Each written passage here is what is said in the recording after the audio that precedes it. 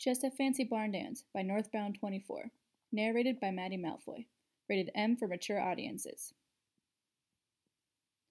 The muffled explosion from the Hogwarts dungeon spurred no reaction from the students crisscrossing the entrance hall. Eddie Teague emerged from the main entrance to the dungeons almost completely covered from head to foot in soot. His faded red baseball cap, however, had escaped any damage. "Fucking moron," he grumbled as he trudged up the grand staircase, the onlooking porters whispering like disapproving relatives at a family wedding as he passed them. He stepped on some fallen tinsel near the infamous trick step near the 4th floor. Christmas prep was clearly in full swing. On entering the main 5th floor corridor, he'd collided dead on with Daphne Greengrass. "Bloody hellfire. Sorry, Daph." Eddie instantly knelt to pick up the book that had fallen from Daphne's arms, ignoring the fact his cap had toppled from his head, showing his tousled light brown hair. "I'll call Theodore for this," he mumbled. Daphne instinctively ruffled Eddie's hair. "Edward Teague, I don't think I've seen you without that hat since we were firsties." Her smile was bright as Eddie got up and handed her the book. "Sure," Eddie said sarcastically as he swiped the cap from the floor. Daphne cast her sharp gray eyes at the sorry state in front of her. "Merlin's beard, how do you get into these messes, Eddie?" she mused as she got her wand from a robe pocket. She cast a scouring charm, clearing a now cursing Eddie of all the soot covering him. "Sweet Rowena's ghost, Daphne," Eddie spat the magically created soap out of his mouth. "Warn a fella when you do that." "How the hell did you get in that state anyway?" Daphne asked. "Theodore bloody not. He thought it were a great idea to boil a blasted scroot in murtlap essence. The damn cauldron exploded. Reckless bastard," Eddie recounted as he put his cap back on. Daphne quirked an eyebrow, looking unconvinced.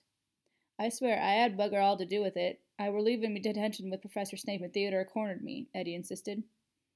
Daphne rolled her eyes. She returned her wand to its pocket.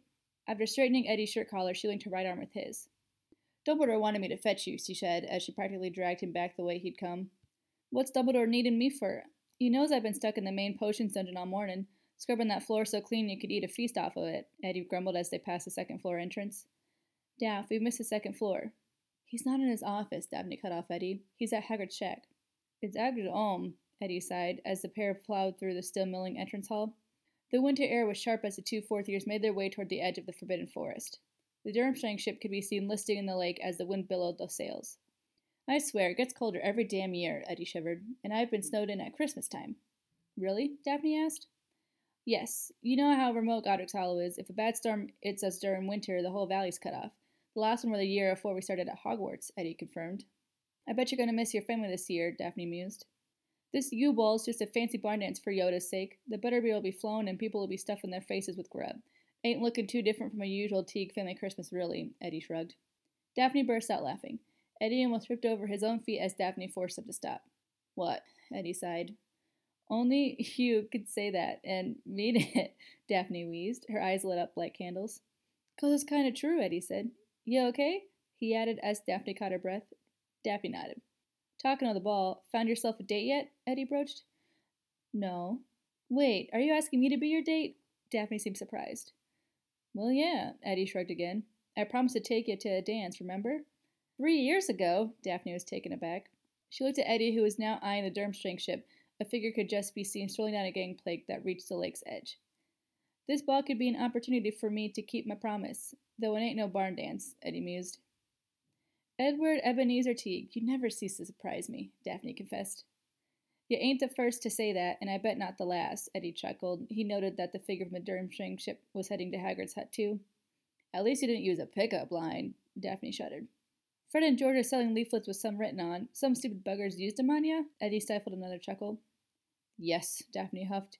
If you were a Dementor, I'd become a criminal just to get your kiss. A good way to impress a girl, that is."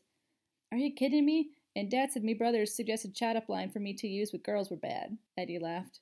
"Which was?" Daphne prompted. "Two truths and a lie. Go," Eddie cringed. "I have 3 brothers. My father's an unspeakable, and my mother's a gossip writer. Work out the lie in your meeting with Dumbledore," Daphne said after a few moments. She removed her arm from Eddie's and nudged him in the direction of Hagrid's hut. "Well, will you go to the ball with me or not?" Eddie called over his shoulder as he went on his way. "Yes," Daphne called back. Eddie's cheer echoed over the entirety of the Hogwarts grounds.